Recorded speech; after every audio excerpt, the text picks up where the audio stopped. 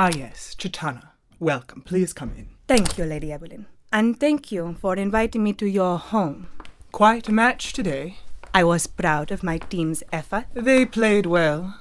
Reminded me of so many of the wonderful British teams I've seen in the past. Cricket is one of the few British imports we Indians have grown to appreciate. I appreciate that you respect the values embodied in our game. Our game. When you're forced to do things when you're young, you learn to accept them, huh? Please have a seat. Tea? Yes, please. How long will you be in Britain? Until my contract with the company runs out. At the whims of the colonizer, you know. Is there family waiting for your return? I am an orphan, so no connections back home. That does allow one to lead an uncomplicated life. As uncomplicated as someone caught between two cultures might be. By caught between, I mean born into one and oppressed by another. I came because, as I said on the page, I didn't agree with all your calls. A less charitable person than I might suggest that they had a marked leniency toward the British team. Still, we persevered and won out at the end, and by such a large margin. In front of your home crowd, bit of an embarrassment for the people who invented the game, wouldn't you say? I do my best to be fair and forgiving. I've been an umpire for quite a long time, you see. I know the game, I think, as well as it can be known.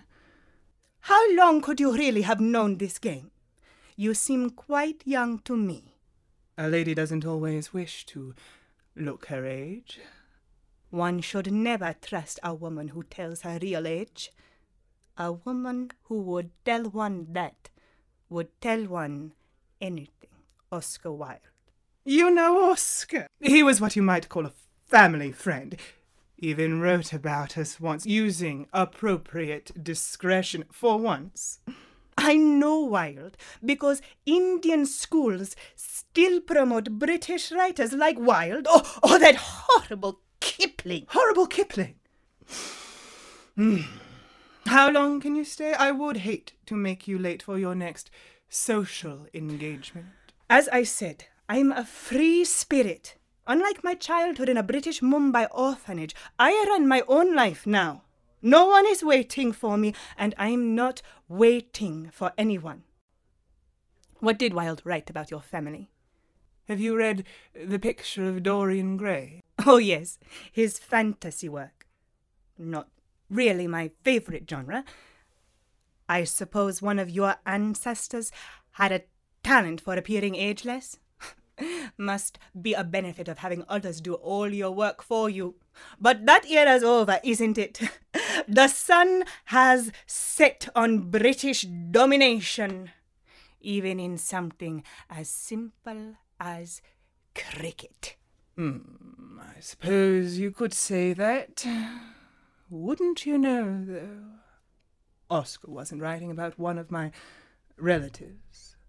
As I said, a lady doesn't always wish to look her age or her species. And sometimes impertinent young women would be better off not revealing that they have no one waiting for them.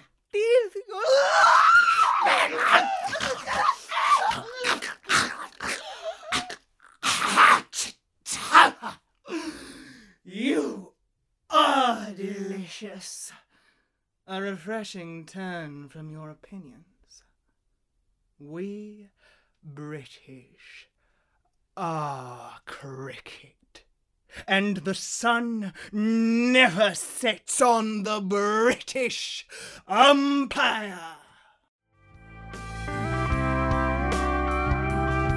Voices by Christina Yoho. Production by Doug Dangler. Story by Doug Dangler. More information at crafttheshow.com.